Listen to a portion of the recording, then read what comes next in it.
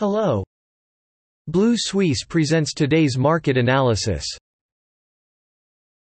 Capital Markets Overview. After the Federal Reserve avoided any significant adjustments to its monetary policy, the U.S. stock indexes offset early losses.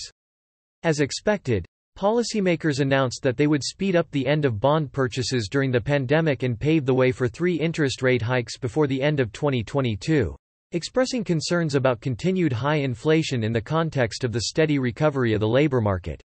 A few minutes after the decision was made, the Dow Jones Index rose by 100 points.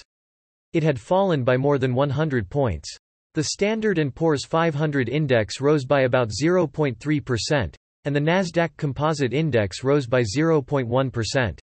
Earlier, data showed that consumer spending slowed down due to price increases. Import and export prices continued to grow steadily, producer price growth for more than 11 years, and U.S. retail sales increased slightly in November. Most major European stock markets closed above the flatline on Wednesday. The German DAX index, up 0.2%, the Pan-European Stoxx 600 index, up 0.3%, and the French CAC index, up 0.5%, rose slightly, while the British FTSE index, down 0.6%, closed lower as investors prepared for the Fed's last meeting later this year. At the same time, boosted by fuel and used car prices, headline inflation in the UK rose to a 10-year high of 5.1% in November, higher than market expectations of 4.7%.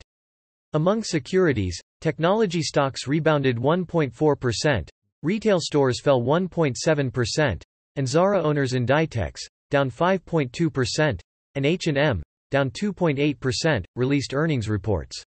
Although sales and earnings hit record highs in the third quarter, traders still sold Inditex's stock after announcing that Marta Ortega, the daughter of Inditex's owner, became the company's new chairman.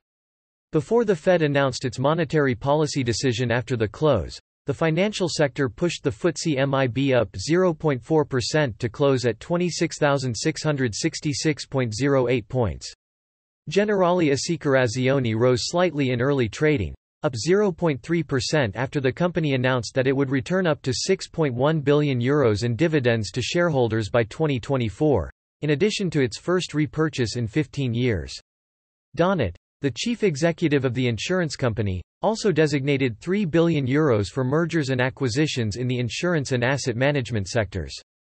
At the same time, BPER Bank shares rose 6.1% after the bank took over the Depositor Protection Fund part of the Italian bank Carige in a non-binding manner, 11.7%. On Wednesday, the FTSE 100 index fell 0.6% to close at 7,176 points, continuing its 6th consecutive trading day's decline. Before Thursday's Bank of England monetary policy meeting, inflation data hit a 10-year high and set a new one-week low. The Standard & Poor's, ASX 200 index fell 0.7% on Wednesday to close at 7,327 points. Technology stocks followed the decline of their U.S. counterparts, while weaker prices of its underlying commodities dragged down the materials sector.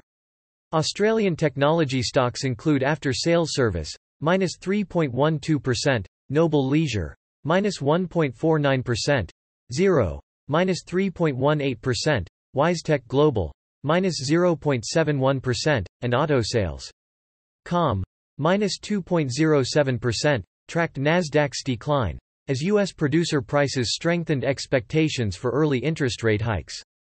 Precious metal miners also fell due to weak underlying prices, including Newcrest Mining, down 2.19%, Polaris Resources, down 3.27%, Evolution Mining, down 5.49%, Pilbara Mining, down 1.82%, and AVZ Mining, down 1.39%. In other respects, transactions with heavy iron ore miners, banks, and retailers have been mixed. At the same time, Australian authorities said on Tuesday that despite the increase in cases, the country would advance plans to relax restrictions on the new crown virus before Christmas. The NZX 50 index fell 0.47% for the second consecutive day to close at 12,869 points. Due to the lack of catalysts to push the market up, investors remained cautious until the central bank made key policy decisions. On Tuesday, the World Health Organization warned that this new variant spreads faster than any previous strain and may exist in most countries, and investor sentiment is suppressed. The biggest decliners in the index were New Zealand real estate, -3.69%, Fonterra shareholders, -3.47%, Vista, -3.33%, New Zealand Mercury, -3.32%, and Pushpay Holdings, -2.92%. At the same time, some stocks managed to make up for gains, including New Zealand Spark, 2.25%, A2 Milk, 2.07%, Synlait Milk, 1.78%, Jurisdiction Property, 1.56%, and Westpac, 0.81%.